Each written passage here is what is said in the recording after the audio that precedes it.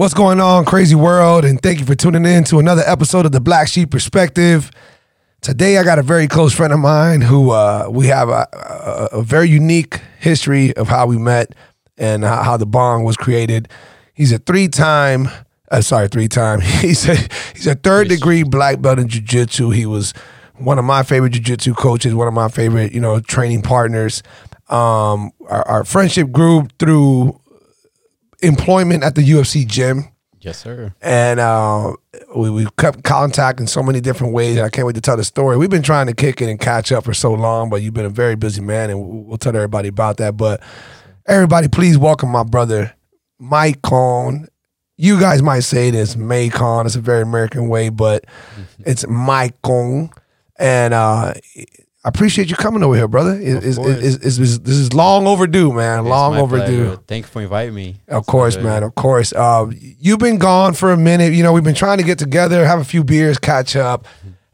Life took you in many different directions. We started at the UFC gym. Yes, sir. And again, you're a third degree black belt. You were the highest black belt I've ever met, especially after Daniel Valverde. I'm not sure if you know him, but I don't even know if he's a third degree. You were such a great dude, bro. Me and you, we got put in these positions where we were supposed to be team leaders and all that stuff. And it was when the UFC was first opening up. The UFC gym, by the way, I don't want to confuse anybody. Yeah. And we bonded off of that, because we were put in these positions where we became these team leaders, these little like captains. And we had this bond, we had this energy that we shared. And we got to know each other very well. In due time, I was going to fight. I had a fight coming. I remember I wanted to fight, and you were going to be in my corner. Yes, sir. And I was so proud of you being in my corner. And then out of nowhere, you I left. Just at the very last minute, it was you got surprised with. I think that was the family issue part, right? Yeah, that was something impersonal that happened, and you had to leave, and and I still fought, and I lost. Fuck y'all. But then you started coming back and forth. There was a lot going on. Eventually, I know we'll circle back to this. You became a private security. Should I call it that? Private security? Is that what it? Yeah. Personal security. Personal security for Dwight Howard, who's used to be one of my favorite players. He was after my favorite player of all time, which is Shaquille O'Neal. And Dwight went to Orlando first, so he was a memory of Shaquille O'Neal because he was a badass. But you became a personal security to him. And, it was a better opportunity than what we were doing at the UFC gym. And you were just so busy traveling. We didn't get to catch up, dude. We just messages here and there, this and that, what's going on with life. We're trying to make it happen. And now we're here, dude. Let's cheers to that, brother, because I'm so happy that you're finally here. And we're on our first beer. Macon said, I like to try different beers. Yeah. I texted him. I said, brother, what beer do you want? Tell me what you want, and that's what I'll have. He said, no, I like to try. I said, but I'm an IPA guy. And IPA is very foreign. A lot of people don't like IPAs. They're tough, they're hoppy, they have a strong taste, and they're high alcohol percentage. Yeah. And you stepped up to the plate. You said, hey, man, I'll do it. Let's do it. So here we are, 3 IPAs in. Just 3. Just a nice minor 3. Mike, I was telling you that because I was kind of in small preparation for the podcast.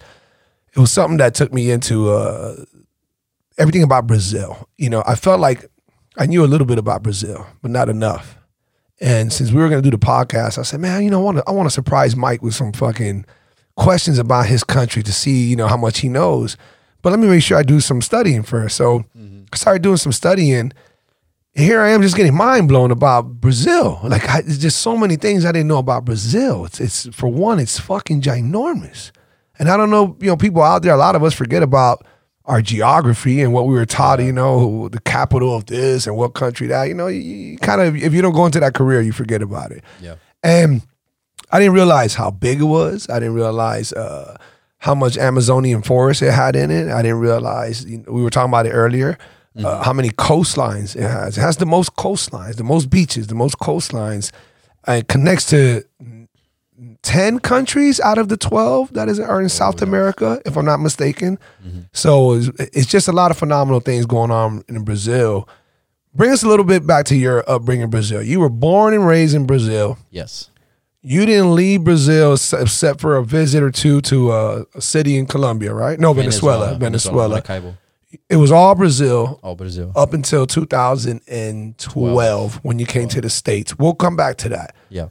How was that upbringing in Brazil? What was that like? Because it's such a huge country. There's so many different things. As Americans, the most that we hear about Brazil is, your Rio de Janeiro's, your Sao Paulo, the famous not parades. Oh my God, what do you call it? Carnivals. The carnivals. The famous carnivals. February. Soccer. We only know so much Samba, over here. Yeah. Bunda. What was that upbringing like for you? What city was that? Where were you born and all that stuff? I born in Niterói. Niterói is there was a bridge that's separate the bridge like that separating the Rio's the downtown Rio to Niterói. There was a bridge. So the Baía de Guanabara. That's what they call the water between downtown Rio and Niterói, where born. And Portuguese is you guys' native language. Português? Português. That's how you say it? Português. Yeah, in Rio, we kind of exchange the S to X. So that's the only city, only state. That's how you guys, so you pronounce the S as a X? Yeah, Português. That sh at the end, is very common from people from Rio. But any other state, they say Português, with the S. We know that Brazil is famous for jiu-jitsu. Yeah. Famous for jiu-jitsu. It's probably considered the Mecca of MMA. Yeah. Especially because of the Gracies and a lot of what they did. You grew up in this Brazilian world. Yeah. You did jiu-jitsu at an early age. Mm-hmm. What kind of impact did that have on you in your life? Yeah, it's kind of like I didn't even have a choice to train jiu-jitsu. My dad's a black belt. My mother's a purple belt. And my uncle, I have like 3 or 4 uncles black belt. And my grandfather was the one to be a black belt under Master Hélio Gracie. So, and he was helping Master Hélio Gracie to develop the Brazilian jiu-jitsu in Rio and the world, literally.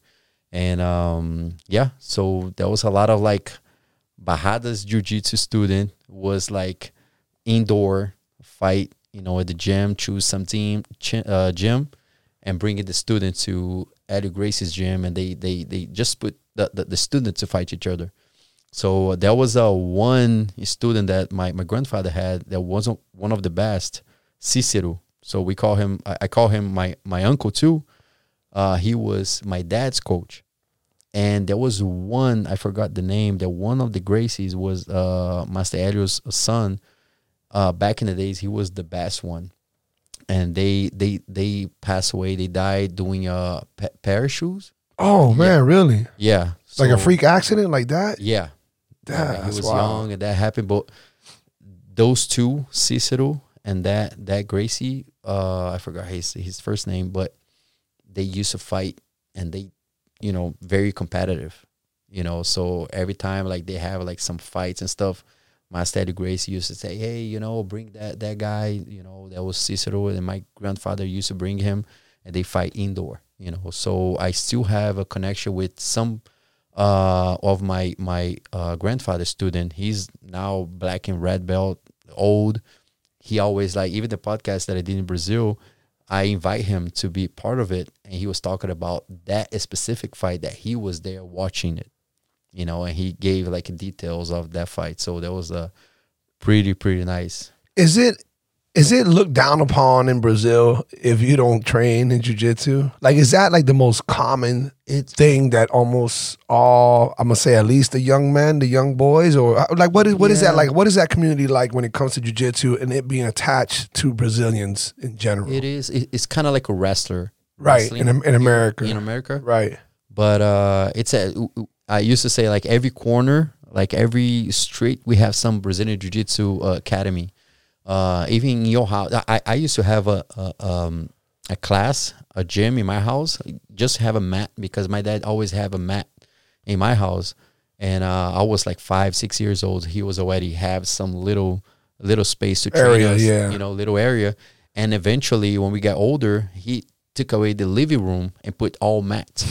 You know, so like, yeah, we don't have a living room in the house anymore. We're gonna have I'm telling you right now, that's a reason. One of the very many reasons that I didn't have a kid, because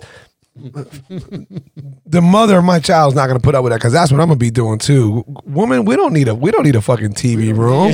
We need a straight up matted jiu-jitsu room. Yes. These kids are going to be going at it early, baby. Let's do it. I know, and the thing is, the funny part is my mom was agree with it. Right, she's purple belt. She's right behind it. Let's put it. So she was the one to, because my mom was every tournament that we participate in, my mom was there. That's awesome. That's support. And my dad couldn't, because he always want to fight the referee. Wow. You know, like something going on. Yeah. We said, he want to fight the referee. So you know what? You can't watch us fighting anymore. So just my mom. So yeah, I need to be home. I can't watch you guys. So he had to stay home because he couldn't handle himself. You know, that's crazy that you're saying that, right? Have you ever seen the videos of parents football parent? These kids are 5, 6, 7 years old, and it's either soccer, football, even baseball, and these parents are going ape shit on referees, on umpires, on each other. They get into fights. Like it's you know, that's a competitive parent. Yeah, you know? my mom got into some fights too. Yeah. Oh shit. That was embarrassing. Or not. I don't know. It all depends. You know who passed the line first. You know? They did. But yeah, so we always had the mat on our house. So when we took away the living room and we put all mats, we start teaching for free. I was 17 years old, blue belt, but I always liked to teach, you know. So I started like talk to friends and, hey, come on, and just learning. Let's train together. And yeah, so we had a world champion coming from the living room from my house. Really? Yeah. That's awesome. Isn't that something? Yeah. You know, you had mentioned several people who are in the UFC. 2 people you mentioned in the UFC. Other people who've been in organizations. Yeah. You know, I think about Brazil like this huge melting pot. But then, like, what a coincidence that here, you know, you've been connected to Rafael dos Anjos. You grew up almost living right down the street or a few houses away from Gilbert Burns, yes. who I think is amazing. What a great guy. He is. You know, and I think, wow, what a coincidence. These fuckers are right here in South Florida. Here you are. Like, how did that happen from Brazil, this huge country, and yet the coincidental part is you guys are all in this South Floridian. Yeah, you know? Because, you know, Florida, New York, California, the majority of the higher level guys, they looking for gyms, you know, like Boca Raton, American Top Team, Black Stallions back in the day. So California. So those guys from Rio who got like a higher level, who had a option or how can I say, or they're trying to go to the next level, level. They so come to US, right? They go to those places, right? They're not gonna go to Cali has a lot of options. South Florida is the melting pot of different, especially Brazilians, obviously, and then other places. And then who else? New York. New York, because it's such a big city, obviously. Yeah. Okay. So that's how and Rafael went to California. Yeah. Oh, and that's Gilbert, where he's at. That's right. That's right. Gilbert, no, he moved back to Brazil now, to Rio, because he's fighting under Nova União. Nova União is in Rio. Okay. So the headquarters is in Rio. So he moved back to Rio. So he's fighting for Nova União now. But he used to be in California. Did schools have that weird, stupid, like high school football team beef with each other? Like would it be somebody's gym versus because you know your gyms are gonna go against gyms, obviously, right? Mm-hmm. But was there that weird, like, stupid beef, like oh, that's Billy from fucking whatever jiu-jitsu. Man, fuck them, man. Fuck Billy's jiu-jitsu. We're over here jiu-jitsu. You know. It was it like that? Really? Yeah. Yes. I heard about like some friend of mine. He was telling about there was like 2 big gyms in that city. It wasn't in Rio. It was in Belo Horizonte. There was 2 big gyms there. And in one of the gym, those guys was doing like some stupid things. And they start calling the other gym, we from this gym. Right. But just to make the other gym look bad because of the action they're doing. You know, like They're just teasing each other, taunting each other. Yeah, they start doing it. They very competitive too. right. So yes, back in the day it was like closing door fights. You know, oh, bring your student. You know, Right. or you come with all student to another gym. Hey, we're gonna challenge you. No, close Right. door. Let's do those things. That was like a back in the days thing. Yeah. We used to call that. Well, there's different terminologies, but it's just in-house, Yeah, you know, in-house. shit. Yeah. in-house. Smokers. There's other nicknames, but yeah, that's how they would handle it. You know, but it's just funny how you have that weird beef. You know, yo, you from another Yeah. gym? Who's your coach? You know, what's Yeah. your style? We You know? call if you leave one gym that you learn everything from, and you go to another gym, there's some word very strong. That was like Portuguese word. We call creonte, What's that? Like a trader? trader. Like That's what it means. yeah, like creonte. You literally turn your back to your coach, everything that he taught you, and you just go to another gym, like a rival gym. You know, that creonte word Yeah. is very, very, very strong. So especially in jiu-jitsu community. You know, but is it looked down upon? I mean, if there's reasons that you have to go on and learn from somebody else, I can understand if nothing, you've been here the whole time and you just, what do you think? You're going to get something better? That's an Yeah. insult. But if I was training my whole life in Miami and you're my coach, but now I moved to fucking Utah. Yeah. And now it's another coach. It's Smith, Yeah. Smith Jiu-Jitsu. I'm gonna continue on with Smith. That's a slap in the face. You think that's an insult? Those days is kind of like different now. Okay, You know, those days. but you weren't supposed to go. You weren't supposed to go along with that back. Yeah, in the days. back in the days. Yeah. No. One coach and that's you it. would stop train jiu-jitsu, but not go to another gym. Yeah, back in the Wow, day, like that. Yeah. So those days is different. You know, even me, I've been traveling the world. You know, back in the days, I wouldn't even train. I would work out and stuff, but nah, I'm not gonna train in another gym. But now, those days, because jiu-jitsu is very like popular in the world, you know, we don't have those kind of like mentality anymore.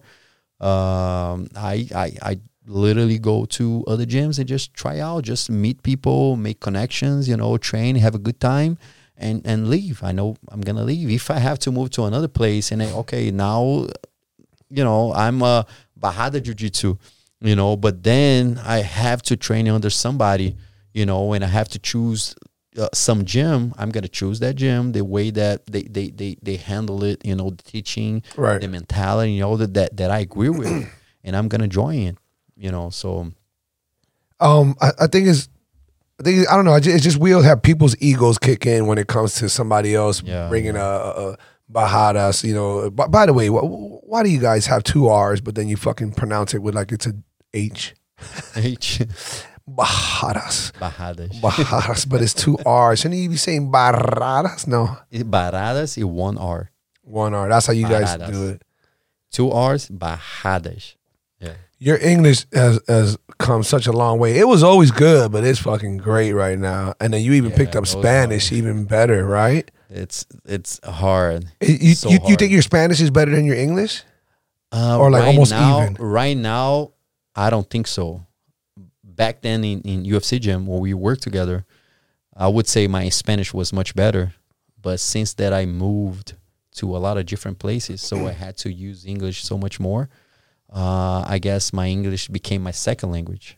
I always say a first language Portuguese, second language Spanish, and third language English. So I guess right now my second language is English, and third language. So you were over there. I think we said 26 years, 27. I forgot the math that we did before you finally came over here. Yeah, 25, 26. Okay, so you came with No English. absolutely no English. No Spanish. First city you went to was where? Miami. That's where you touched down, Miami. Yeah. Did you immediately start living here for several months or a year or whatever? Like, what was that very first experience like? Yeah. I was doing my law degree in Brazil, and you know, Christopher, the guy that you met, you saw Right. at the gym today. He was the one to motivate me to move to US. You know, so you a black belt, you a fighter, so you can grow here. He was motivating me, so he want me to move before I finish my law degree. Law degree, right? And I say no, I need to finish my degree. So as soon as I finish my degree, then I can move. And I finished my degree in 2010, and I started, doing full-time MMA.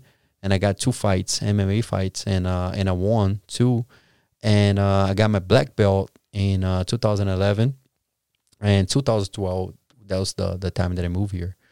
And he got a fight for me in Michigan. And, when I was in Brazil, he say, oh, it's an easy fight. The guy just have 1 fight and he lost. I say, okay, good. I have 2 fights, so okay, no problem. So he's got an amateur record of like 12-1. Yeah. Fuck. So got like 2 weeks before my trip, he say, oh, Michael, I found out. Actually, the guy had 2 fights and 2 wins. It's 2-0. I say, no problem. I have two fights too, so no problem. So when I moved to U.S., I flew to U.S., he figured out the guy was like 6'1". He say, Michael, he's 6'1". And I say, oh, like, he's fighting every week. What's going on? Right, no. right. So a week before I go to Michigan, that's the fight was going on. The event was in Michigan. And he found out because one of his students moved to Michigan, and he figured out who was the guy. And the guy was Class A or something, wrestler. Yeah, well, yeah, either 1A, 2A, Division A, whatever. Yeah, something talking about like his. that. Yeah. And then he was 13-2 because those amateur, right? Because I didn't know that. Yeah, I was from Brazil. Like, amateur is one thing, and professional other. People start MMA as professional. We don't need to fight 6 times or 5 times. Yeah, like some kind of rules that each state here they have some type of rules, but we don't have that in Brazil. It's like they go as a black belt, you can go straight to professional. Right. So when we got here, and I figured out that amateur, they fight as a professional. MMA, like gloves, ounces, no shin guard. Right. They can hit on the ground. They can elbow on the ground. Yeah, every state is different though. Every state is different. Like they have all the knowledge or the experience as a professional fighter, and versus me as an amateur, and came here just and I say, okay, I don't care. I've been trained 3 months looking for his picture. Like looking at his picture, just getting motivated. Motivated for this guy. So I don't care. And the guy say, oh, I'm overweight. I'm 80 kilograms. I don't know in pounds, but he was 80 kilograms and he was supposed to be 77. Kilo is what, like 3 pounds, 3 per one? 2.2. Okay, 2.2. So, all right. Yeah, we got to do the math here. So you say you were what? You were 80 I was 77. 77. So he was 80. Okay, so you're 154 pounds. Yeah, we got to do the math for it. But 158 pounds. Oh, shit. Somebody's going to call me out on this on the fucking podcast. Yeah. Wait a minute. You said you were what? I was 77 kilograms. Okay, so 77 times it by 2 and then double it. Okay, you're going to do that. I'm going to do right now. Let's do the math here. No, I said it right. 158. Okay. 77 kilograms. And then times it by the 0.2. Times 2.2. You're like 160 something. 169. There you 0.4. go. Okay. So I was 169.4. And he was 80 kilograms. He was 3 kilograms more, right? Almost like 6 pounds, almost 7 pounds more. And he say, oh, I can't lose the weight to make 77 kilograms. And though, can he just jump up to 80 kilograms? And I say, man, I eat some pizza and I'm ready for it. I don't care. And then he was too big and heavy for you. He was tall. I thought he was shorter, but he was tall. And by the way, the time that we in the hotel, so I came to weigh in and he didn't show up. And then they say, yeah, the fight's canceled. So the next day, I found some guy who was trained with him was telling us like, hey, he figured out that you're a black belt, so he didn't fight. He didn't want to fight you. So yeah, I saw some fights of him, like, on the ground and pound was like, not big thing, on the stand up he wasn't good with the hand. He was a wrestler. He's really good on wrestler, but he didn't have in jiu-jitsu. Yeah, I was pretty sure that I could have win that fight. But if you're gonna go against a black belt, you have got, you're immediately second guessing things. If you're not black belt level or brown and you know how to ground and pound, like a black belt is an intimidating thing. It's like, okay, I cannot I should not shoot in on him. I should not be taken down by him. It changes your game. So if you're not overly confident, we say like on the ground, for the most of martial arts, on the ground is the end. For us, it's just the beginning, right? But those days, everybody figured out that jiu-jitsu is so much so important that you need to have at least like four different skills: grappling, stand up, Muay Thai, I guess, is the best. Like you can use elbow, knees, kicks, wrestling, and conditioning. Right. Those are 4 pillars. You're totally right about that. Yeah. So if you miss one of that, you can go until a certain level, but you not go to the highest. Right. You're just trying to mix it up the best you can. Yeah. Mission PT Rehab and Recovery is your one-stop shop for all physical therapy and wellness needs. Our licensed physical therapists provide customized hands-on treatments for all sports injuries, accidents, workers' comp, and more. No doctor prescriptions required for the first 30 days. Mission PT has one-on-one personal training for sport-specific needs, as well as general weight loss and strengthening. We are conveniently located steps from Dayland Mall. Call today for your free 30-minute consult, 786-409-5589. That's 786-409-5589. Mission PT, perform at your best. All right, so your journey, you're obviously your journey from Brazil to the States, and then even after that, You've come across almost more cities than I have. You've lived in a bunch of different cities. And what's crazy is that as a Brazilian who's never been outside of Brazil, you come here at the age of 25, 26. You don't know English for shit. No. And you land in Miami. Yes. Now, there's a lot of Brazilians, not so much in Miami, but more so like Broward County, like Deerfield, whatever. Yes. But a substantial amount in Miami as well. But regardless, here you are in Miami, which is a complete different culture shock to the rest of the nation. Yeah. Not to Brazil, but Brazilians, but to the rest of the nation. But yet, you ended up getting a job, like I mentioned way earlier in the podcast, with being a personal security for Dwight Howard. And you started traveling. Yes. So this is crazy because you're barely getting used to Americans. You're barely getting used to Miamians, which is a whole nother breed. The Cubans in Miami, the Latinos in Miami, just everything's so different in Miami. And then boom, you get this gig with Dwight and you start traveling. Now you're going to different cities and you're living there at least a month or so. Yeah. What's your take on that? How is that culture shock to go from, first of all, what cities have you been to, or in states in the nation where you stayed a substantial amount of time where you got to learn about those type of people? Yeah, it's hard to say because I need to try to remember it. Okay. But Miami, South Carolina, North Carolina, Georgia, Wisconsin. Mm-hmm. New York, Wisconsin, yeah, New York, Washington D.C., New Jersey, Massachusetts, Pittsburgh, Jesus, Indiana. I forgot the other name, but let's go to the other side. California, Arizona. What else? That's a lot. That's already a lot. That where's UFC going on every time? Vegas, Nevada. Nebraska. So were you noticing the differences? Yes. Immediately per city? Like, was it that obvious to you? Like the same way you've been in Miami long enough, now you know the difference between a Cuban, a Puerto Rican, a Dominican, Nicaraguan, Venezuelan, and we're all here. And the minute they start talking heavy Spanish, you're like, oh, by now you know. Yeah. How was that picking that up from different Americans? And we're talking about Americans as some country white folks, some Latinos in a country as states, some blacks who are raised Southern, might have came from the hood, but they're in North Carolina. Like you're seeing a multitude of accents and the way people are pronouncing things. Yeah. How was that? Like, it was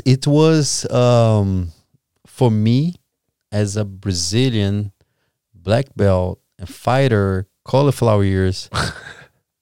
I would say that they all treat me really well. Really? Okay, that's awesome. I felt welcome. That's Every awesome. place that I went, I felt welcome. You know, because I don't really know much about the culture and stuff, but what I felt was like the people would see me from Brazil, black belt, Brazilian Jiu-Jitsu. They all saw me like, oh shit, like I can Bad learn, motherfucker. I can learn something Okay. from him. Or this Right. guy, like, oh, especially like they see the cauliflower is, oh man, this guy is a like you say, a bad motherfucker. Right. But they all that was very welcome. You know, they treat me really well. So I felt really well anywhere that I went. You know, that discrimination stuff. Right. I never felt that here in US. I never felt that. But did you detect the difference in pronunciation in their Yes. words? Oh yes. From yes. Southern to, Oh, to yeah. mountain talk to the city life? Because Yes. you said New York, Yeah. you said Chicago, Yeah. you said Washington, Indiana, D.C. That's all up Nebraska. there. That's all up there, Yeah. you know, and it's all up in that northeast type coast. Mm-hmm. So they're similar, but then if you can really detect it, you'll detect the difference. I could. And I had to learn the English. I felt that I was learning English in the different ways. Yes, of course you know, were. So of course, especially I had a student, Mike Lee. He's a singer too. He's my black belt, and he's a gospel singer, and he owns a gym in Indiana, Fort Wayne. So he calls me. He send a large message, voice message and all that. So I always pretty much I need to catch it, the way that he talks and right. stuff. And and I feel that the way that I feel, I copy the way that people talk to me. Right. If you talk to me in some type of way, Yeah. I'm gonna talk to you the same way. And then in another situation, I feel like that I'm gonna have you saying fuck this and fuck that in no time. yeah, you start saying that, I'm gonna say that too. But I copy and I engage Right. in the way, because I've been so many places and heard different ways speaking the same language but in different ways. Right, So right. I kind of like learn and catching, so I kind of like I feel comfortable like talk to anybody. I could have sworn I just heard, man, I hope somebody listening can go verify this and call me out in the comments if you want to. I could have sworn that I just heard that Australians got their accent, that Aussie English, because that's English. Yeah. That's English. Yeah. But that's English that derived from being drunk. That's what I heard. That's what I heard, That's bro. how English- And by the way, I love Australians, and I have not been to Australia. I cannot wait to go there. I think Australians are awesome, heard especially it's when beautiful. I think about Volkanovski and all these people over there, plus the country, the Great Barrier Reef, all that. Yeah. I'm into all that shit. But I did hear that Australians got their version of English from talking it while being drunk, Oh. and it got passed down from English, like London people and all. It's just crazy how countries are so different about each other and how they say stuff. Like the French hate us, Yeah. and they're apparently they're supposed to be rude, and things of that nature. Well, it also carries on within states, within cities. It's just from one city to the next. It's just it's different. If you go to Kendall right here in Miami, Yeah. Kendall speaks a certain way. Don't ask me to fucking imitate it. I do not know how to imitate it, but whatever. They speak a certain way. If you go down to Palmetto Bay or a little bit further south, somewhere in Eureka, somewhere towards Gould, somewhere not even Homestead, but closer towards Homestead, they speak different.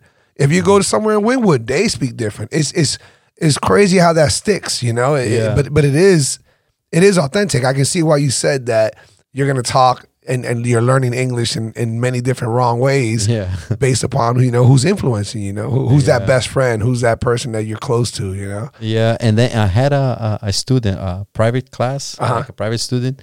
He's from UK. So when I moved to US in 2012, he moved in the same year. And he started getting some private class with me back when I was teaching American Top Team. in Okay. Doral. So my good friend Chris, he was the one to own American Top Team with Thiago Silva. So he brought me to US, and then as soon as he went to Emirates, Dubai, yeah. I was the one to take over the gym, the gym, teaching the jiu-jitsu part. And he was that Andy Witters, Oh yeah, Andy, bald-headed Andy, yes. He's So awesome. Yeah, he's from over there. He talks like that. Yeah, so he wanna learn some Portuguese. So when I was teaching him some jiu-jitsu class, I was teaching more Portuguese than actually jiu-jitsu moves. Right. He's like, how about this? What's the name of this? Oh, testa, queixo, nariz, braço. So he knew everything, all the parts of the body, in Portuguese, and we became a good friend. So he's a brown belt now. He moved to Texas. Yeah, that's right. Yeah, a good brown belt, and he's always posting pictures on his bike. Oh, and, yeah. and he travels a lot too. Yeah, he love it. Yeah, so I'm very proud of him because he started jiu-jitsu in a old age. Right. I would say like 50s. Yeah, or something. Yeah. And he look at became him a now. brown belt. Yeah. He became a brown belt. Jiu-jitsu is an amazing thing, man. It really changes your life. Like jiu-jitsu it's hard to describe to people until they do it. Yeah. You almost feel like, fuck, here we go. This is what people say. It's so cliche, but it is. And it's, if you do jiu-jitsu, it's not so much about the jiu-jitsu. Mm-hmm. It's the way you approach it. Yeah. The people you deal with, the things you're learning, the adversity you're facing, being able to get tapped out and be humble enough to come back. Yeah. Being humble enough to realize that a little small, tiny person can be your worst nightmare. That's true. All these things, and then one of the biggest things is you have this blood, sweat, and tears experience with somebody on a daily basis. Because after first of all, drilling is enough blood, sweat, and tears on its own. You're sweating, you're going hard, you're just drilling this move and this transition and this whatever. And then eventually, towards the end of the class, most classes, you roll, which rolling means, you get combative. You're wrestling each other. You're sparring in the jiu-jitsu format. And when that's all said and done, you're fucking wasted. You're tired. You're exhausted. You're like, what the fuck? Yeah. And then you look at your partner or you look at all your training partners, you're like, we're a bunch of animals. What's wrong with us? We could be home drinking, eating, being slobs, being this, and we're here pushing each other at 25, at 40, at 50, Andy Withers, at whatever, and we're doing, and then boom, that bond grows. Yeah. And you have this different perspective on life. You're just more humbler. You're just more caring. You're just more. It just changes. It's just crazy because it really does happen. It's real. Jiu-jitsu lifestyle. Exactly. That's what they call. Exactly. Because no matter what age you are right now, the weight or anything, so you can train jiu-jitsu anywhere in your life. You can train jiu-jitsu. Right. So I had a student, 57 years old. Where Anibal, his first name, Anibal, I call him Schumacher, the driver. Okay. Because he was kind of slow. Let's go, Schumacher. I kind of nicknamed him. 57 years old with arthritis in both knees. And he asked me, Coach, do you think that I can train jiu-jitsu? I have arthritis and all that. So, yeah, I'm overweight. You can do it. So he started training. After 1 month, we went to a tournament. I brought some students to a tournament. And he went just to watch it. And he started watching, saw me screaming and people doing well and all that. And he said, Coach, do you think that I can do this? And I say, of course you can do this. 57 years old. I said, okay, next tournament, I'm going to compete. I'm a black belt. I've been training for years. I didn't believe in 100% of him when he said that. Right. I motivate him. I say, let's do it. But I didn't know that he was putting himself 100% on the mat. Right. He was coming Monday to Saturday, training every day. He was doing 5 to 6 rounds each day. He was getting exhausted. He was like, oh, Coach, I'm dying. I say, let's go. Let's keep going. And he kept going. So next tournament, a month later, he went to Orlando. So 57 years old, it's hard in jiu-jitsu to find somebody in your division. Right, right, of course. So he had to go down to 40 years old. In order to get a competitive and the guy to 40 years old, taller, stronger. So the guy before the fight, he came to me, and shake my hand. Shake my hand. His hand was huge. he was around all my hand. I said, "Oh my God, he's gonna tear this, man!" Like 57 years old. Yeah, bro, that guy Schumacher just went there and gave his 100%. He got the single leg. He picked it up. He threw the guy to the back. He was winning the whole fight. By the end, like the last 1 minute, he gas out and the guy flip it and he won by points. But after that, he competed every tournament he was going there. And the oldest that he got was 40 years old.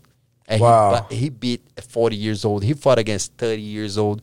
He was doing like so good, So, and another case, when we started UFC Gym in Canada, 2016, one guy, Carlos Rivera. So now he's a purple belt. Dark tan dude. He had like a little. I remember he was with us for a minute. Yeah, he was 50-something. Oh, no, I got the wrong guy. Okay, never mind. Yeah. He was 50-something years old. And we were doing like, I don't know if you were there, but outside of the gym, because we couldn't use the facility yet. So we was outside, put the mats, and we did the grand open outside. Okay. Right? BJ Penn was there. I remember all that, yes. Yes. So we put some mats. There was like 4 black belts. I was the head coach. And we showing some position, a lot of people in the parking lot. Yeah. And that shit was big. It was huge. Yeah, it was fun. That was nice. That was nice. A lot of balloons and stuff. Yeah. And Carlos came to me and said, "Hey, coach, so I married as a Brazilian woman. I know you're Brazilian, but I started like talking kind of like Portuguese, Spanish. And he told me like, hey, I have a back problem. So, but I want to train. But do you think I'm still able to do it?"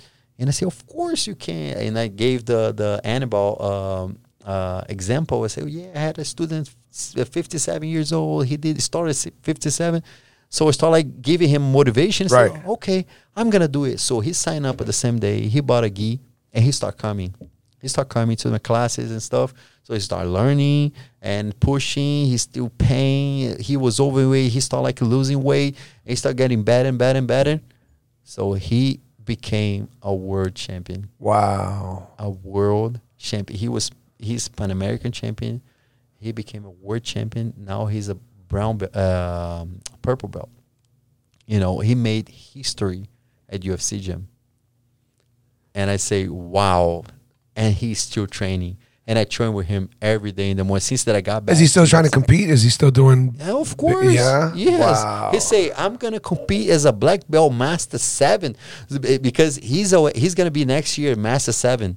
And in jiu-jitsu world, as a competitive, Master 7 is the highest. Right. Like, there was no people, like no division on top of it. So he's gonna say, I'm gonna be a black belt Master 7 world champion. So that's his goal, and he's still training hard for it. And he trained with the young people. That's the beauty of jiu-jitsu. Like when you say like, even if you older, you still in jiu-jitsu can use the jiu-jitsu technique to hold somebody young. I'm 38, right? I can train with a black belt or somebody young, like 20, 22, and I can do moves in jiu-jitsu that I can hold him. I can breathe. I'm not going to let him move. Right. I don't need to go try to be stronger, try to be faster because he's younger. Yes. That. But you know way more to at least sustain them. Keep them. Yes. We can't do that in boxing, for example. Right.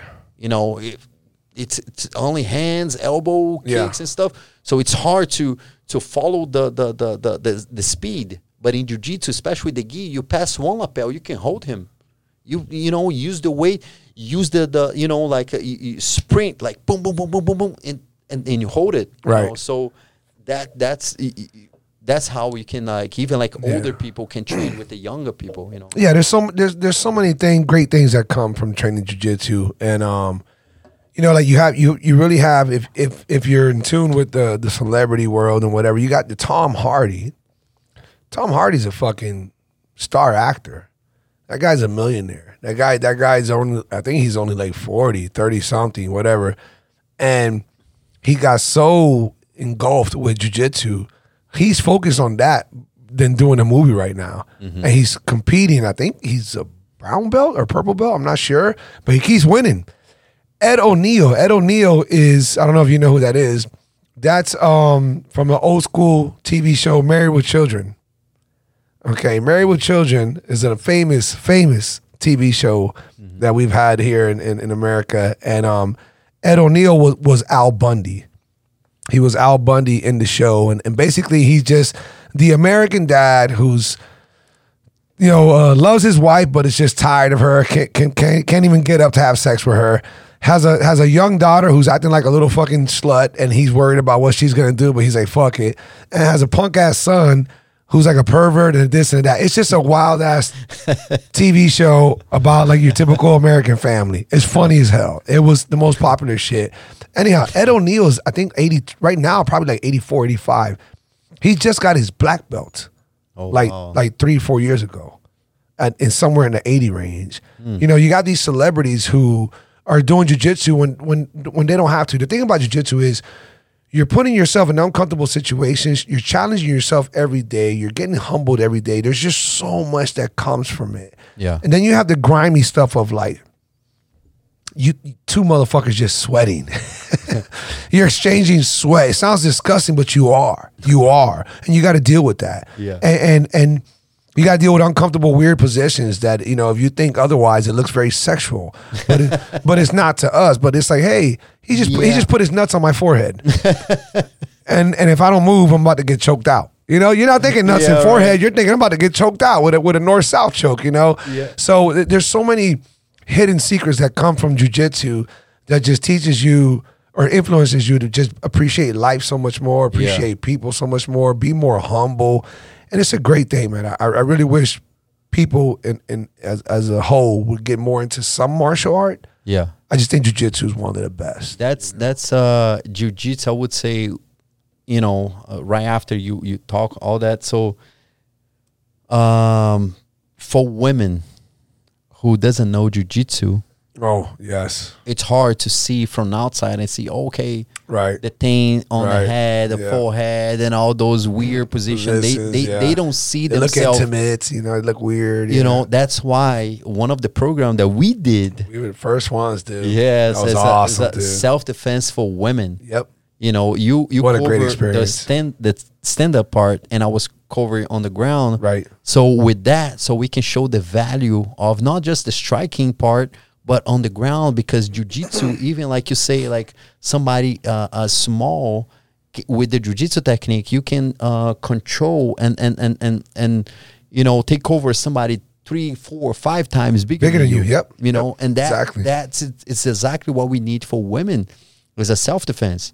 So especially for the guys who want to bring the girls, the women to the ground, that's where they're going to start. Right. You're going to be in that position. Yes, exactly. And you can use the technique that you don't need enough strength to control somebody, to break somebody's arm, to put somebody to sleep, exactly, to have enough time to get away and run and get out of that situation. So what we did, I sold the jiu-jitsu lifestyle, the vision, and all that. So that's how I started the Brazilian Jiu-Jitsu for women, and we started the class for women. So all those baby mamas, like all type of women that was enjoying jiu-jitsu, just for women, So as long as they start like see how jiu-jitsu is, it's not just about to somebody put each other on top of each other. So they start coming to a regular class and training with different. You start training with men. You start training with other people. Yeah, we had a very methodical approach to how we did that, because we realized that we didn't want to mix women with men right away. Yes, and it'd be weirdly uncomfortable. It's going to be uncomfortable already just them starting. You don't want them starting with another man, and they might have boyfriends, they might have husbands, they might have. You didn't want. So we did the all women thing. Yeah, and it was a fucking banger. It was awesome. Yeah. It was so fun for us, and we had a lot of women, and it went great. And then boom, we started the all women's jiu-jitsu. You started the all women's jiu-jitsu class, and then there was like 8 to 10 women who were in the self-defense class. Started going to your jiu-jitsu class, and it just built from there. And brother, there's still at least 3 or 4 women that I keep in contact with from that very beginning, who to this day, they get into tears when they talk about like, I'm so glad you guys did that day, and you brought me into jiu-jitsu. You know, there's several. And I had to leave because if I still in the UFC gym, we had a huge Brazilian jiu-jitsu program for women. Mission PT Rehab and Recovery is your one-stop shop for all physical therapy and wellness needs. Our licensed physical therapists provide customized hands-on treatments for all sports injuries, accidents, workers' comp, and more. No doctor prescriptions required for the first 30 days. Mission PT has one-on-one personal training for sports-specific needs, as well as general weight loss and strengthening. We are conveniently located steps from Dayland Mall. Call today for your free 30-minute consult, 786-409-5589. That's 786-409-5589. Mission PT, perform at your best. Yeah, so, I mean, without a doubt, jiu-jitsu changes lives, and it plays such a huge role in so many different ways. We're talking about self-defense for these women and the many people that we know. Obviously, you've been doing this so much longer than I am. I made you seem really old. I mean, jiu-jitsu and self-defense, you've done way more than I have. You've also done more than that, though, with just self-defense. Self-defense, you've taken it to another level, and it's just as important. How do you feel about jiu-jitsu as a requirement for law enforcement? Yes. At least, I can't speak for Brazil, but at least here in the States. What do you think about that topic? Because I've obviously been in the MMA world for a while. You got some guys who everybody believes it, but you got some guys who say it's not as applicable as you think it is. What's your take on that? Should officers be required to have a certain level of jiu-jitsu? And if so, what do you think that level or belt color is and why? Yeah, for sure. In Brazil, it's very common now. We have, even like myself, has a lot of friends who is a black belt, brown belt. They all train jiu-jitsu. They train in the police department because, you know, to having a gun on you, even as a self-defense or as an officer, working as a law enforcement, military, whatever, it's a big, huge responsibility. To grab that gun and pull it out, you need to do it when your life is imminent danger. Right. It's easy to do it in target practice. It's easy to go to the gun range. Yes. But when shit hits the fan and it's all crazy. Yes. So, and all depends of who you are. If you don't have any martial arts skills, especially jiu-jitsu, and you have a gun on you, and somebody like even small or big, whatever, whoever comes to you and you don't feel safe to use your hand. Yeah, your own strength. Your own strength.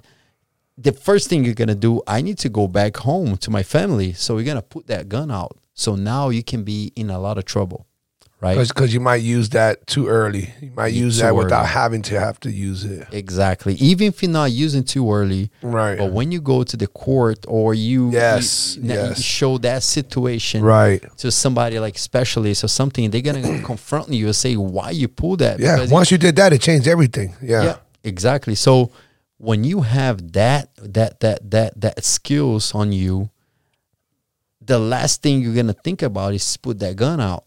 Unless somebody's with the gun, but if they come with the hand fight, you know, you have the confidence enough, you know, have a striking or jiu-jitsu skills, you can handle that situation without of like hurt somebody or kill somebody, and you know, handle that situation. Right. You know, so in jiu-jitsu in Brazil, we had that a lot. So we had a lot of black belt in the law enforcement, in police, and all. But it wasn't mandatory though. It's not mandatory. Is it now or no? It's not mandatory. So do you think? I'm not trying to cut that short, but do you think it should be to an extent? Yes, you should. I agree. Yes. I agree. Yes. And what do you think should be the belt or the level? They could use like different ways to raise that level. Okay. Like, law enforcement training 1 or 2 or 3, like a military. Okay. In the military, we have like military, I forgot the name, but that was like 4 levels. So if you're a white belt, you can only do traffic stops. If you're a white belt with a certain level of stripes, or a blue belt, now you can be more into. But the problem is, even if you do a traffic stop, that can Yeah, go you're right. to That's something so true. as a black Yeah. belt level. I try to use that as a fucking stupid example, but that just backfired because you're No, totally right. Because a traffic stop are some of the worst scenarios. The minute you said it, I was like, what the fuck was I thinking? Those are some of the worst scenarios. Yeah, you're right. Yeah, it's more about that training facility. It's not even about the belt. It's about how he can handle it. Okay. Some situation. Okay, in the traffic stop, so we can go to this side of the vehicle, or we gotta look this or whatever. If it does this, we gotta do this. Right. So it's more about the scenarios that we did as a self-defense. We brought scenarios to the table and say, hey, those are the most common scenarios. Right. That's things that people can do. That's how we can handle it. That's exactly what we did, yeah. So, and then we brought to a law enforcement. It's okay, now is this with the stoplight or whatever, so we can handle it that way. Those potentially situations that can happen, so we can handle that situation that way. But definitely jiu-jitsu, looking to a self-defense way. Every law enforcement should do it. Yes. Should do it. Yes. So I started the program. The thing, I apologize to cut you off. The thing that they say and emphasize on though is, and I believe I'm referring to Joe Rogan, and when he was referring to Jocko, it can't be you just got to come in with this level of knowledge. It has to be you're consistently training in this shit. Because it's the same thing when you're talking about the usage of a gun, and you brought that up earlier. If I just go get my gun permit, my gun license, and I go to the shooting range, all right, I'm a little decent. Yeah. But am I doing tactical stuff? Mm-hmm. Am I doing real case scenarios? Am I going to some self-defense class where somebody's trying to grab my gun in the middle of a traffic stop? You have to continuously put in the repetitions. You have to be consistent with it, and not just, okay, yeah, I did jiu-jitsu for 6 months, now I can become an officer and that's it. No, it has to be continuous. It's not even about to be consistent, but your body needs to be in a place where it can handle those type of move. Right. And if you don't practice it, it's not going to be. If you don't practice, if you don't training, right. If you don't run, if you don't lift, you're not going to be strong enough to execute some moves that we're teaching. If I teach some move, Brazilian Jiu-Jitsu to you, and some guy that is like, 300 pounds, he can learn the move, but how he can handle it, how he can, you know what I mean? Right. Like, you're going to be in shape, working out, being healthy, eating, you know what I mean? So, you might know the moves and what to do, but if you're not in good shape, you're going to get tired and you're not going to be able to do it. You can't handle it. You can't do it. It's another reason. You got to be, You got to be, I'm not going to say athlete, but you need to be consistently working out. So that you're active with it. Yeah, because if you sign it to be a law enforcement, that's a huge responsibility. Right. For you, for the people, for your family, right, for the people, communities that you're protecting. Yeah. It's not just a job that you're going to make money, right, and and pay your bills. No. You're doing something much more than just money-wise. And therefore, that's why you should do this. Okay, for instance, right, if you're going to be a doctor or you're a surgeon, yes, you're going to go through a shitload of school, and you're going to learn all those ins and outs about, dissecting somebody, because there's a huge level of importance behind anybody getting operated on. Mm-hmm. So to become a law enforcement officer, there's a huge level of importance behind it, especially now with all the fucking bullshit that's been going on, and people want to defund the police and all that. That's horrible. They got a tough time. Yeah. Let's fix things. Mm-hmm. And I'm not referring to any certain situation, but where cops make bad decisions and use too much force, too much brute force, pull out the gun too quickly, whatever it might be, this will definitely help. It will help immensely if we can make it a requirement. Yeah. By the way, that's one of the things that I don't think I told you that, but I was thinking still thinking I could be a law enforcement and not just execute my job well with the knowledge that I have as the martial arts skills, others. And I can teach others too. Right. That's one of the things that I really, really want to do it. And I was a coach for Special Forces military, here in Miami since from 2013 to 2019, teaching a military guy, Navy SEALs, right? Marines. I remember you were balancing that out, right? Yeah, so they all have gun skills, and they have 4 levels of military training or something that cover jiu-jitsu, stand-up part, knife, electric knife and stuff. That I did 2 courses, with them. So my blue belt was the one to handle it, the course, level 1, level 2. Okay. So even as a blue belt in jiu-jitsu was enough. His level was good high enough to teach them, to teach and handle it, right? The majority of the situations that they're talking about, so that at a blue belt level, as a blue exactly, belt level, right? As a blue belt level, especially like purple, brown, and black. We could handle it. But by the way, somewhat of a sidestep, but still keeping the jiu-jitsu. When you became Dwight Howard's personal security, did you ever teach him jiu-jitsu? Did he ever want to do jiu-jitsu, or he didn't care for it? Who, him? Yeah. He did it. He did? Yeah? Yeah. And was it out of his own interest, or was it like you telling him? I mean, obviously he doesn't need to learn it because he's got fucking security, but... Yes, that was, in my side was hard to tell him, hey, let's do this. Because I was there to provide a security, some work for him. Right. And one of the things that kind of like hold me to don't offer or push him to do something is because he's a basketball player. Right. I don't want him to put himself in something that I was pushing. Yeah. And he could potentially injure himself. And now, the job that he was doing, playing basketball, that his money and his because of something that you told him, because I told you, that's why I never push it. So it's kind of like came from him. And what do you remember when it came? Was it just curiosity? Was it that? Because I know he used to go to UFC fights. He loved it. Yeah, I know. I remember. He always loved it, and he brought me to 2 or 3 UFC fight. That was like a dream come true. Really? Dream come. I was like, with him, I was going to, places where I was meeting famous people. I didn't even know who they were. Right. And even if I knew, I didn't care about it. Even him, he was fan of somebody. Do you know who it is? Right. I said, no, I never heard of it. Oh, he's blah, blah, blah. I said, oh, that's nice. Oh, yeah. And I didn't. But when he brought me to UFC fight, I felt like, there you knew. Disneyland. I was like, right. Oh, my God. I saw Anderson Silva. I saw George St. Pierre. I have a picture of Anderson Silva, George St. Pierre.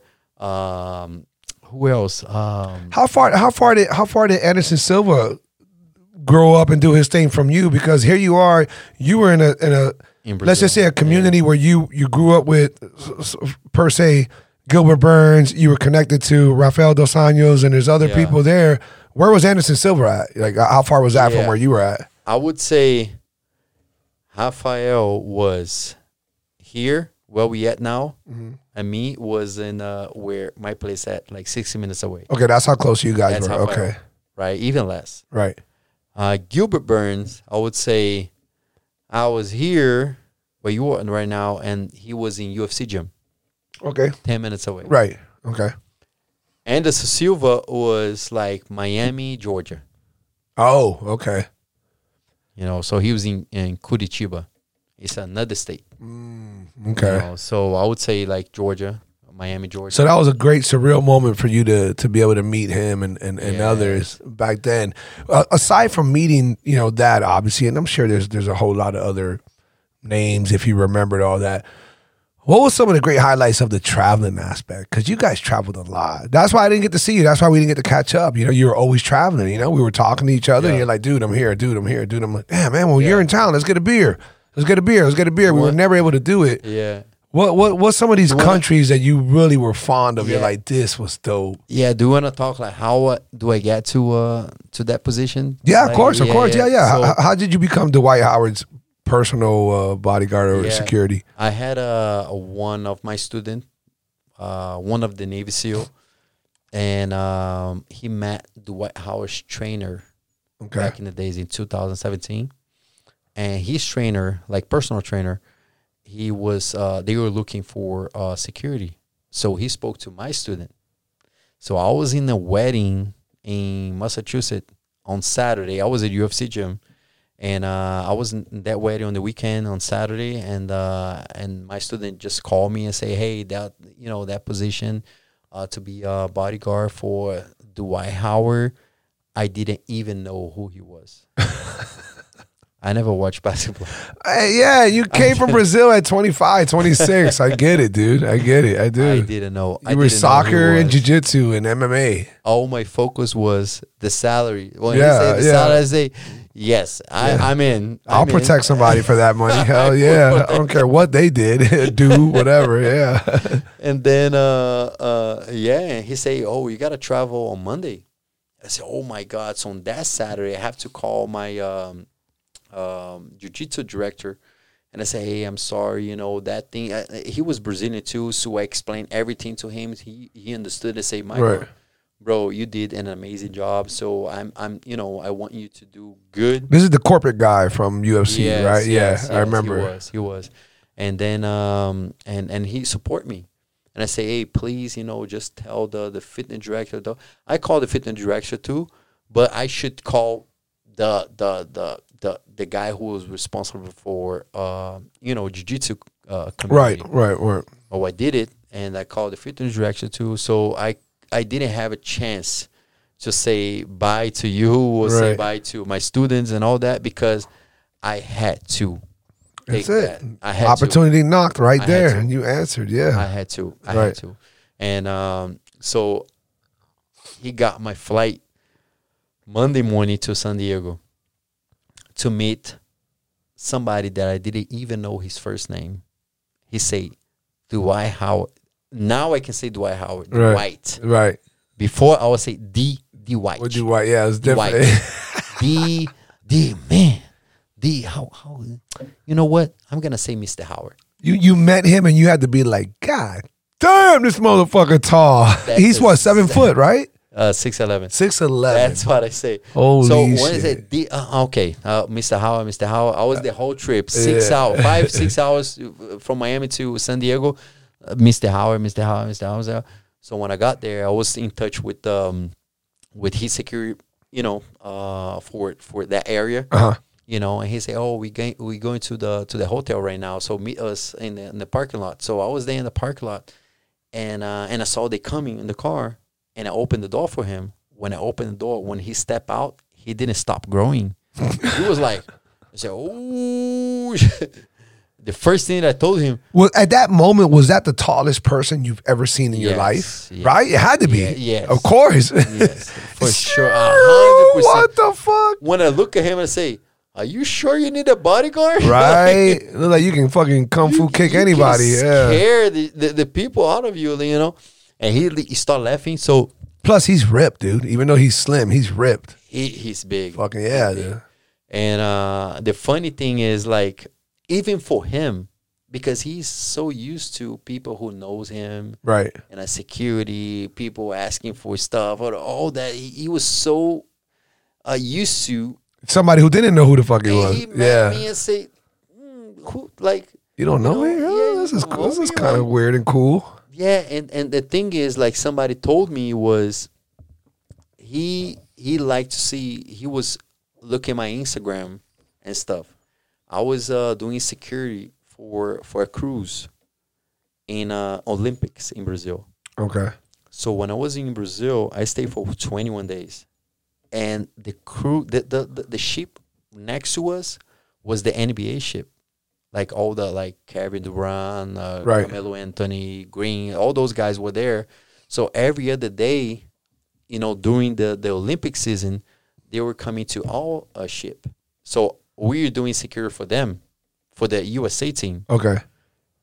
And Camilo Anthony's bodyguard asked me to. Oh, he was American. He's a military, and he was asking me, say, hey, like he want to go to a favela. He want to go to Christ. Brazil. Yeah. So can you like come with us? Like do a security for that? Yeah, of course. Yeah, I'll do it. So I did. We went to the Christ. We went to a favela and all that. So one of the pictures somebody took, Camilo was talking to, shaking hand with some kid, right. And I was behind of it. So they sent me that picture, and I posted on Instagram. I didn't get paid for anything. I did it for free. Wow. I just want to join it.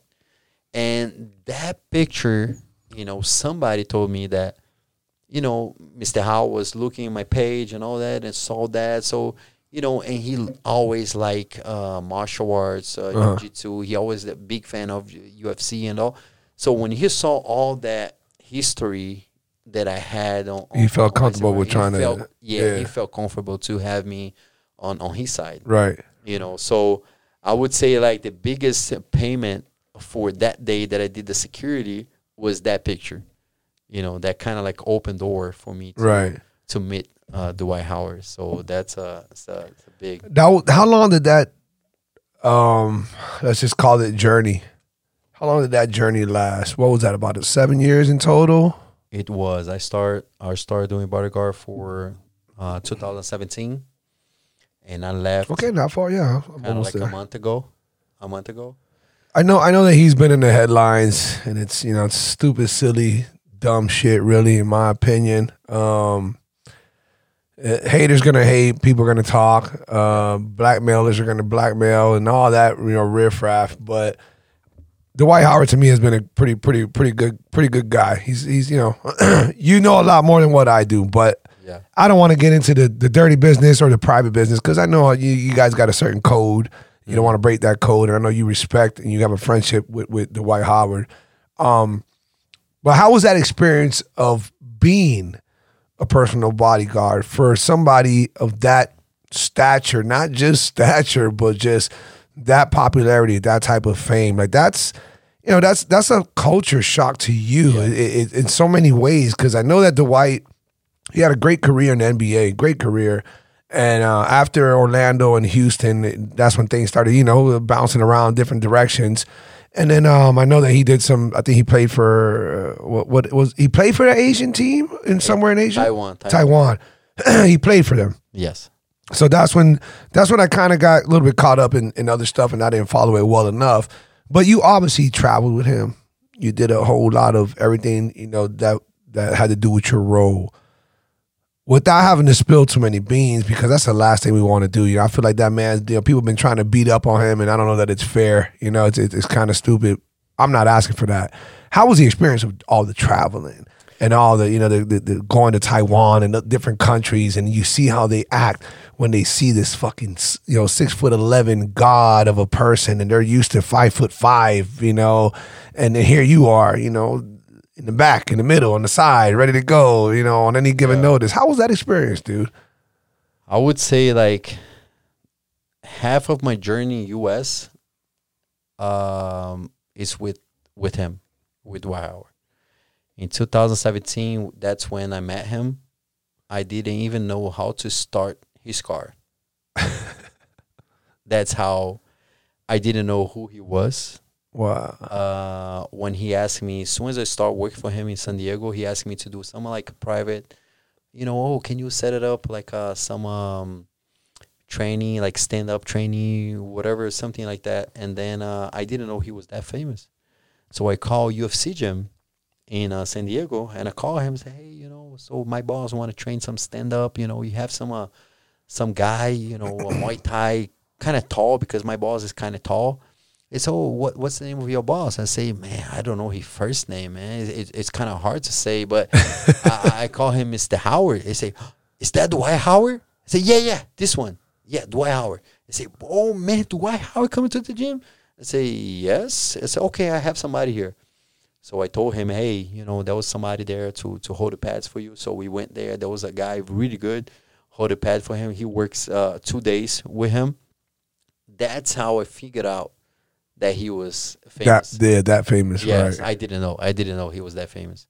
And then he went to Charlotte. So we went to Charlotte, and then, all the signs with his picture and all that. So then I say, oh, wow, yes, I'm doing security for somebody. Did you have to, I don't know how this goes, bro, but is this only during the day? Is this when he makes a move? Do you have to live with him, or you don't live with him, or you only live with him when you travel? Like, how does that shit go for these people on that level? Yeah, live with, because he needed 24/7. Yeah, he needed somebody to be with him right for the whole time. So I literally left Miami and stay work with him, and just there doing security, be available for him, and that's the biggest experience that I had in my life, and I can say that, from the bottom of my heart, if he wasn't the person that he is, I couldn't handle it that much. I couldn't be working for him for even like a month if he wasn't the person that he is. I stayed with him for 6-7 years because he was so nice to me. He was so respectful, gentle.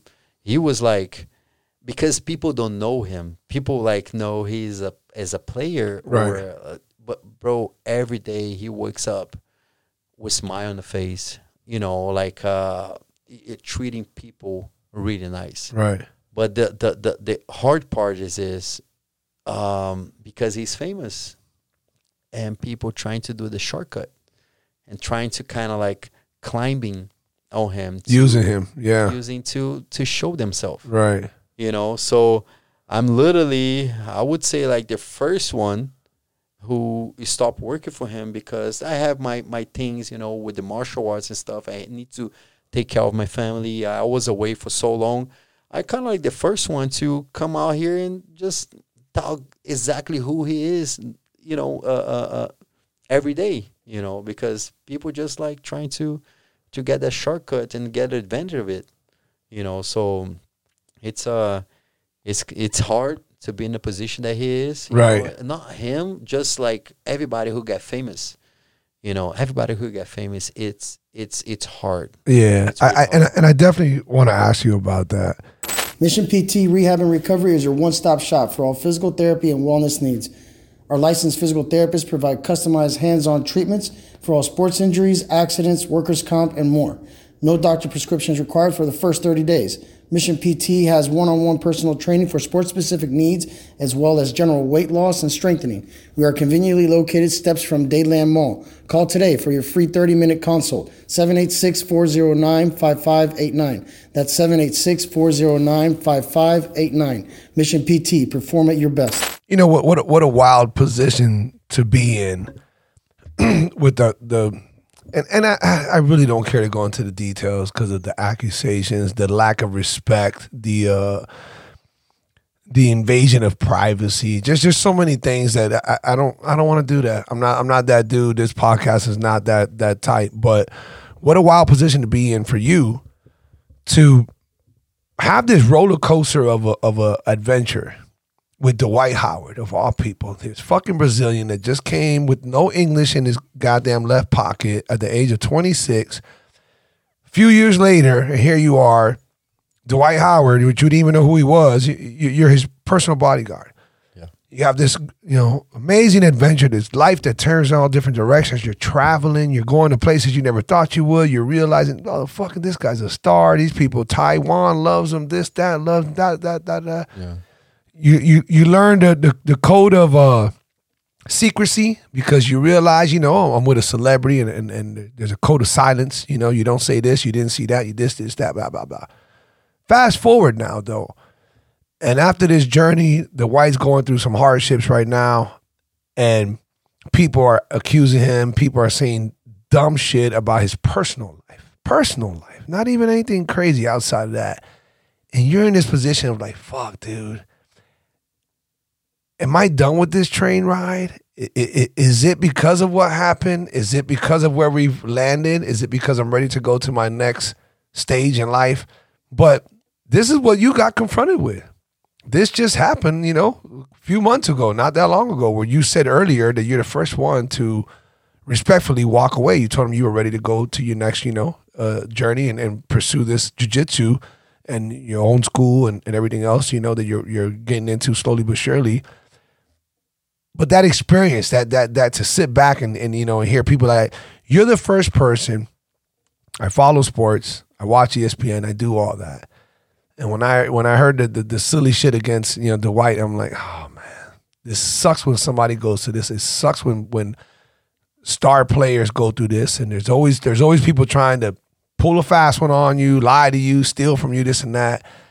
You told me a lot of things off camera that I don't need to repeat of things that Dwight had to go through on a personal level with throughout this journey. When you're that rich and famous, everybody's trying to get a piece of your pie. And you're trying to trust the right people, and it's hard to trust the right people. It's hard to make the best decisions. You have everything being thrown at you, the temptations, the this, the that. But yet, even after all that, you came to his defense and you told me, man, Wes, I never saw no funny business. He's always been nothing but good to me. Yeah. You were even humble enough to say, bro, we were never like close friends. We were always respectfully super cool. Yeah. But we kept it business on a friendly level. You said that you've seen him have better relationships with other, not just bodyguards, but other, personnel. And it was just different. But your relationship has always been genuine, and it's been a long time coming. How do you feel about being in this position where you hear all this shit happening? You're seeing a friend of yours, a business partner of yours, a boss of yours, and you're trying to make that next decision in your life to benefit you. And this is a weird, like, how many people go through this? It's very rare. Yeah, it's hard. It's hard to say because I've been watching a lot of stuff going on in Brazil. That I follow a lot of stuff in Brazil, and I see how level the people got, and how people trying to hit those people who got like elevated, right? And I follow a lot that because my Instagram, heels and stuff, a lot of stuff coming like that, and I kind of like compare what I was living with Mr. Howard, and he was so nice with so many people, like open heart to so many people that it's kind of like it's hard for him in his position to trying to identify who the real ones and who are not. The real ones, yeah. Even though that I'm not like I wasn't like those, like imagine let's put it in a situation. If I was a Brazilian Jiu-Jitsu black belt, famous, and somebody come to work for me as any other country, right? Some American white guy from Kansas and some Hispanic Cuban from Cuba. Your vibe is all right. It's different. You great vibe with them, this and that. But now, if a Brazilian, if Chris came, and he's Brazilian and has the same accolades, there's a different bond. You're like, oh shit, you got it. Tu eres brasileño, and then boom, I get it. But doesn't mean the trust. Even I was Brazilian, I didn't have that type of vibe. Mm-hmm. With him, he always say, I can trust him, Icon. Even if I would see he had connection with other people talking different stuff that he never talked to me, but he didn't trust those people. Yeah. You know what I mean? Yeah, of course. But that feeling was like, for me, was like the way that he trusts me, that he still trusts me, is the way that my family sees me. You know what I mean? Mm. Because our family knows exactly who we are. Most of the time they know who we are. And the way that I'm with my family, that they can trust me in the fullest and see my boss trust me in kind of like the same way, for me was huge. Right. Because I know who I am and I know who my family thinks that I am. You know, they know who I am. And I'll see somebody else from another country, my boss, somebody that I didn't even know 7 years ago. And, you know, and trust me in the same way or same kind of way. Right. For me was like my job was done, you know, 100%. You know, because to be a bodyguard for somebody on that level, right, it's not just about to protect his body. It's protecting who's around him. Yeah. Protecting his privacy. You know, his privacy. Yeah. Protecting, like, it's a lot of type of way to protect somebody. You know, and I feel that I did my job really, really good. You know, I did it right. When I left, because, you know, I had to take care of my family. I have to do my things that I do the best, you know, as a martial arts. So I need to go to that way, you know, like working for him was something that kind of like taking me away from the mats. Right. You know, money was good, experience was good, travel, so on and so forth, but was the best boss that I could ever have, you know. So, but at the end of the day, and I say, man, I need to do something, you know. I need to go back on the mat. You know, that's what I want. I want to compete again. Right. We're talking about that, yeah. You know, I'm going to compete next in February. February and March. That's my goal. I've been training for it.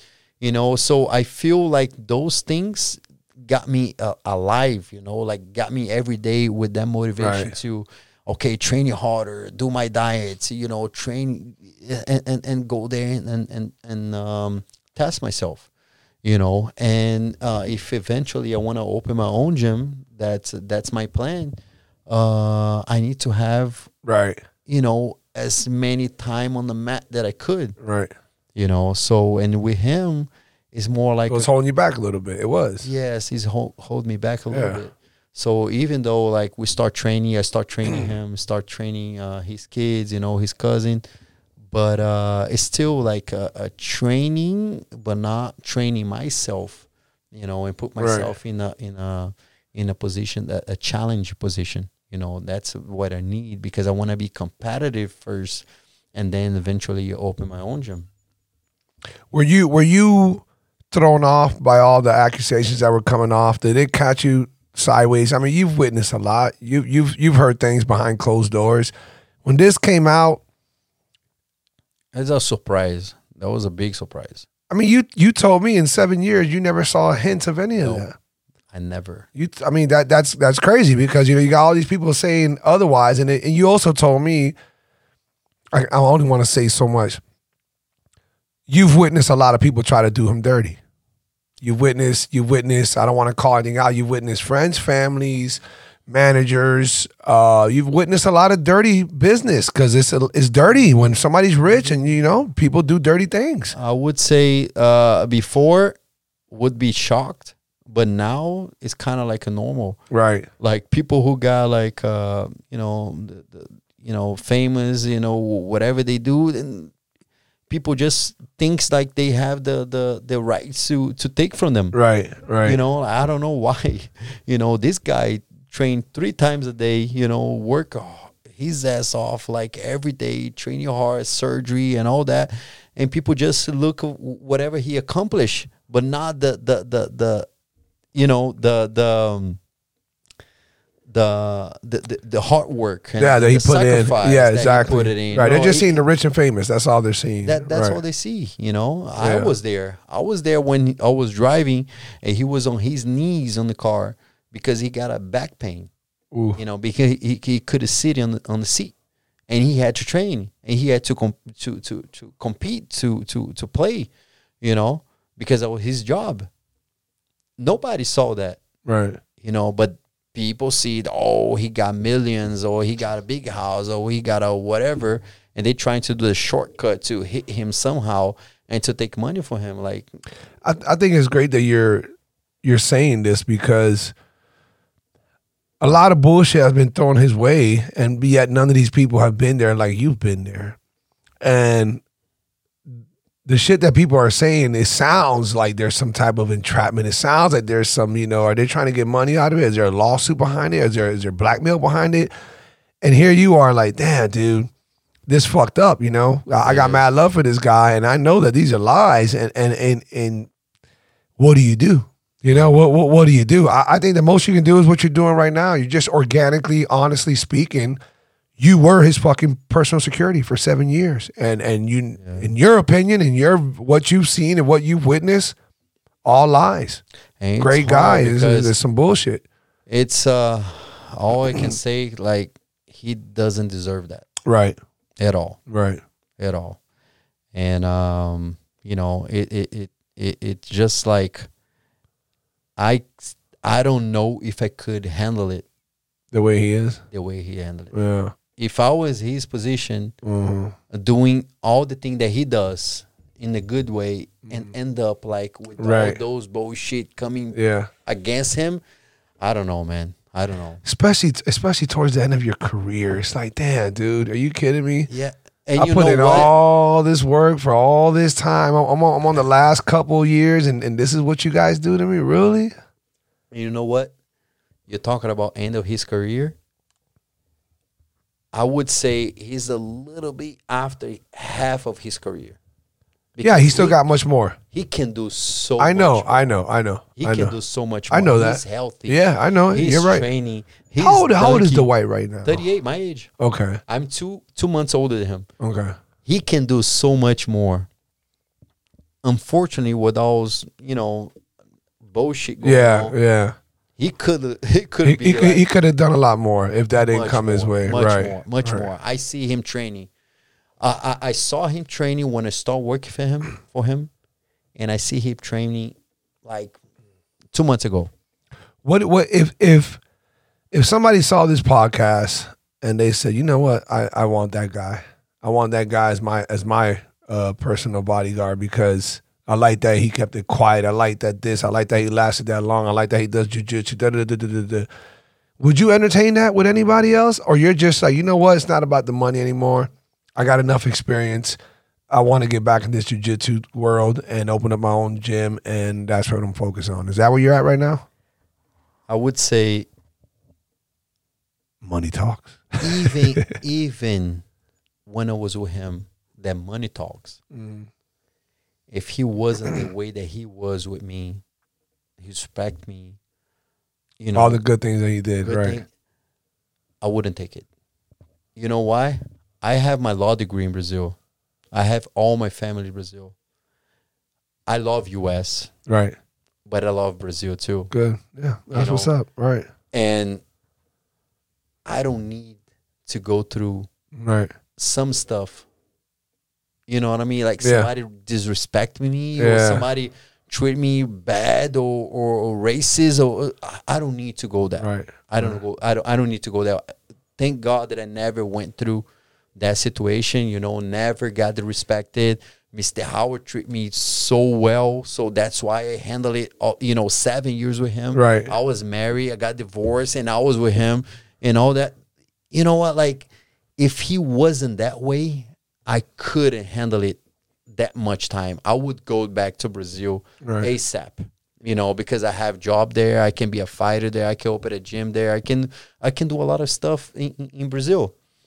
So if some job opportunity come up, of course I'm down for it. But all depends like how things goes. Like if it's a lot more than just the pay. There's a lot more things that have to be there. It's more. Right. It's more. It's way more. So yeah. Yeah, well, I mean, that's understandable, of course. I mean, I had to ask because I'm sure that there's other people out there who would love somebody like you to be their personal, security. When you have the jiu-jitsu background, you're not just some gunslinging, guy. You're not just some big-ass, super intimidating person. No, it's different, And I'm sure there's a lot of celebrities or people who are on that level, with sports athletes, whoever it is, that would love somebody like you. But it's a grind. It's difficult, You told me details, and it's fucking hard, If it's hard to be like, all right, this guy's paying me whatever. Let's just throw that out there. $200,000 a year. But if I get a text saying, "Hey, we're going to the club in 5 minutes," you got to get up and get dressed and go to the club. Yeah. You know, or hey, I'm getting up at 5 for a morning run, and you thought you had the day off. You got to get, whatever it is. Yeah. There's a lot behind that, Yeah. and you got to be passionate about what you do in order to enjoy it.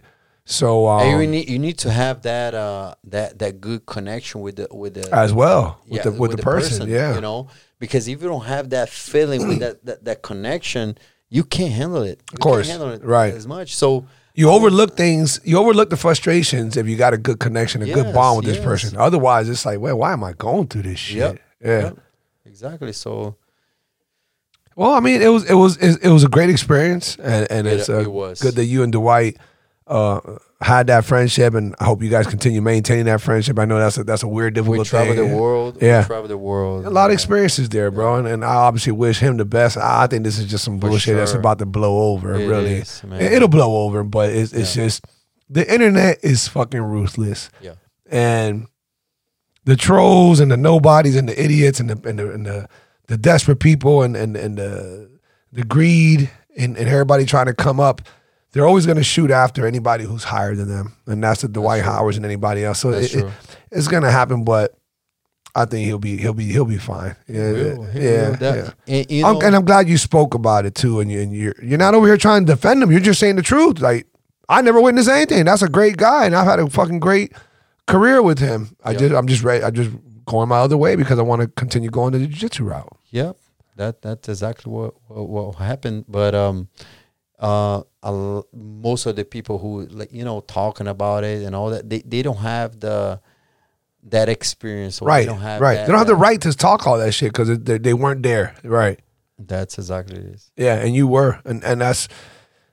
Hey man, anybody who knows Dwight or you guys want to tag him. He should hear this, because here you are saying what is. It's not about what's right, what's wrong. You're saying what is. You were there. You witnessed this. You had this great experience with Dwight and all the good things, and that's it. That's what's important. All that other bullshit is just it's what we call white noise. It's like the buzz in the air. It's just bullshit. It really is. And you guys be ready to have him on the court. In the NBA or anywhere that he step in the court, the way that he trains. I hope he gets another chance, dude. I really do. The way that he dedicate himself, the way that he trains. Like I say, I started working for him when he was in Charlotte. He was training really hard. I left. He was training even harder. Whatever team that pick him anywhere in the world, NBA or anywhere, he's going to do his job. He's going to give his 100%. Because that's why he's very competitive. He was training jiu-jitsu with me, self-defense, and he was like giving his best, and I was like, oh my God, if I teach this guy too much, he's gonna be a trouble for me. Yeah, his long ass will be doing some rubber guard on you. He could even there was like something going on about like Jake Paul and fight him or something. Oh yeah, there was a debate there. Yeah, I didn't know that. I would bet on him. Really? I would bet because he can box. He can really box. He was learning, jiu-jitsu, and, some self-defense, but boxing, he can box. He got his long arms, yeah. And he got a lot of technique. So he definitely, if when he retired as a basketball, he can do that. He can do that as a little side thing. Yeah, for sure. So how can people keep in contact with you now, Macon? Like you're teaching jiu-jitsu at UFC gym again. Yes. What evenings? What days? It's Monday to Friday, 6 to 7:30 UFC gym in Kendall. That's the only thing that I'm doing right now. I just came back to Miami. Right. I have you literally just walked away from the whole Dwight Howard thing. Yeah. So now and we end up very good, terms. I explained to him everything going on, and he he knows like some stuff that going on in my life, my personal life. Mm-hmm. And he understood, but I definitely need to be back on the mat. So I'm back on the mat. Excellent. So my students start like coming back, train with me. I'm ready to fight again. February. And which tournament is that? It's a Miami Open. Miami Open. Okay. BJJ. My boy's back. Yeah, and then Pan American in March. So I'm gonna start rolling with you and just let you beat me the fuck up as I shake off the cobwebs. But at least I can be a good body for you, you know. Let's go. But that's awesome. So, and what about your Instagram? What's your Instagram so people can tune in and follow you? Yeah, it's Maycon Barradas BJJ. MAYKON BARRADAS. Yes. BJJ. BJJ. No, anything in between. Just all that. Okay. Maycon Barradas BJJ. Yeah. So you guys make sure you go give him a follow. And let's see this reinvigorated journey back into the jiu-jitsu world to walk away from, you know, such a pristine job as, you know, working with Dwight Howard and everything else. I know you have a new amazing woman in your life, you know. Yes, shout out to her. Me and you have talked a lot about her, so I hope when she's listening, she realizes that she will. I heard nothing but great things about you, and I can't wait to meet you as well. But my brother, I love you, man. I'm so glad that after such a long journey, I think we met in 2016, if I'm not mistaken, and you know, such a great bond, and we kept in touch, and we've been real with each other, and fast forward, here we are now, and the journey continues, bro. I love you to death, and I love everything that we've done and the people that we've touched, and you definitely have touched me in this jiu-jitsu world, and I need you to start kicking my ass again in the jiu-jitsu world, because I got to get back deeper into it. But thank you for coming to the podcast. Thank you for blessing us, man. And guys, make sure you show your love. Go follow him, Maycon Barradas BJJ. Yes, sir. All together, no separation. He's going to be competing in February. I love you guys. Thank you for all the support. Can't wait till we do it again. Peace. Love you. Have a great fucking week, day, night, everything else in between. Take care. Take care, man.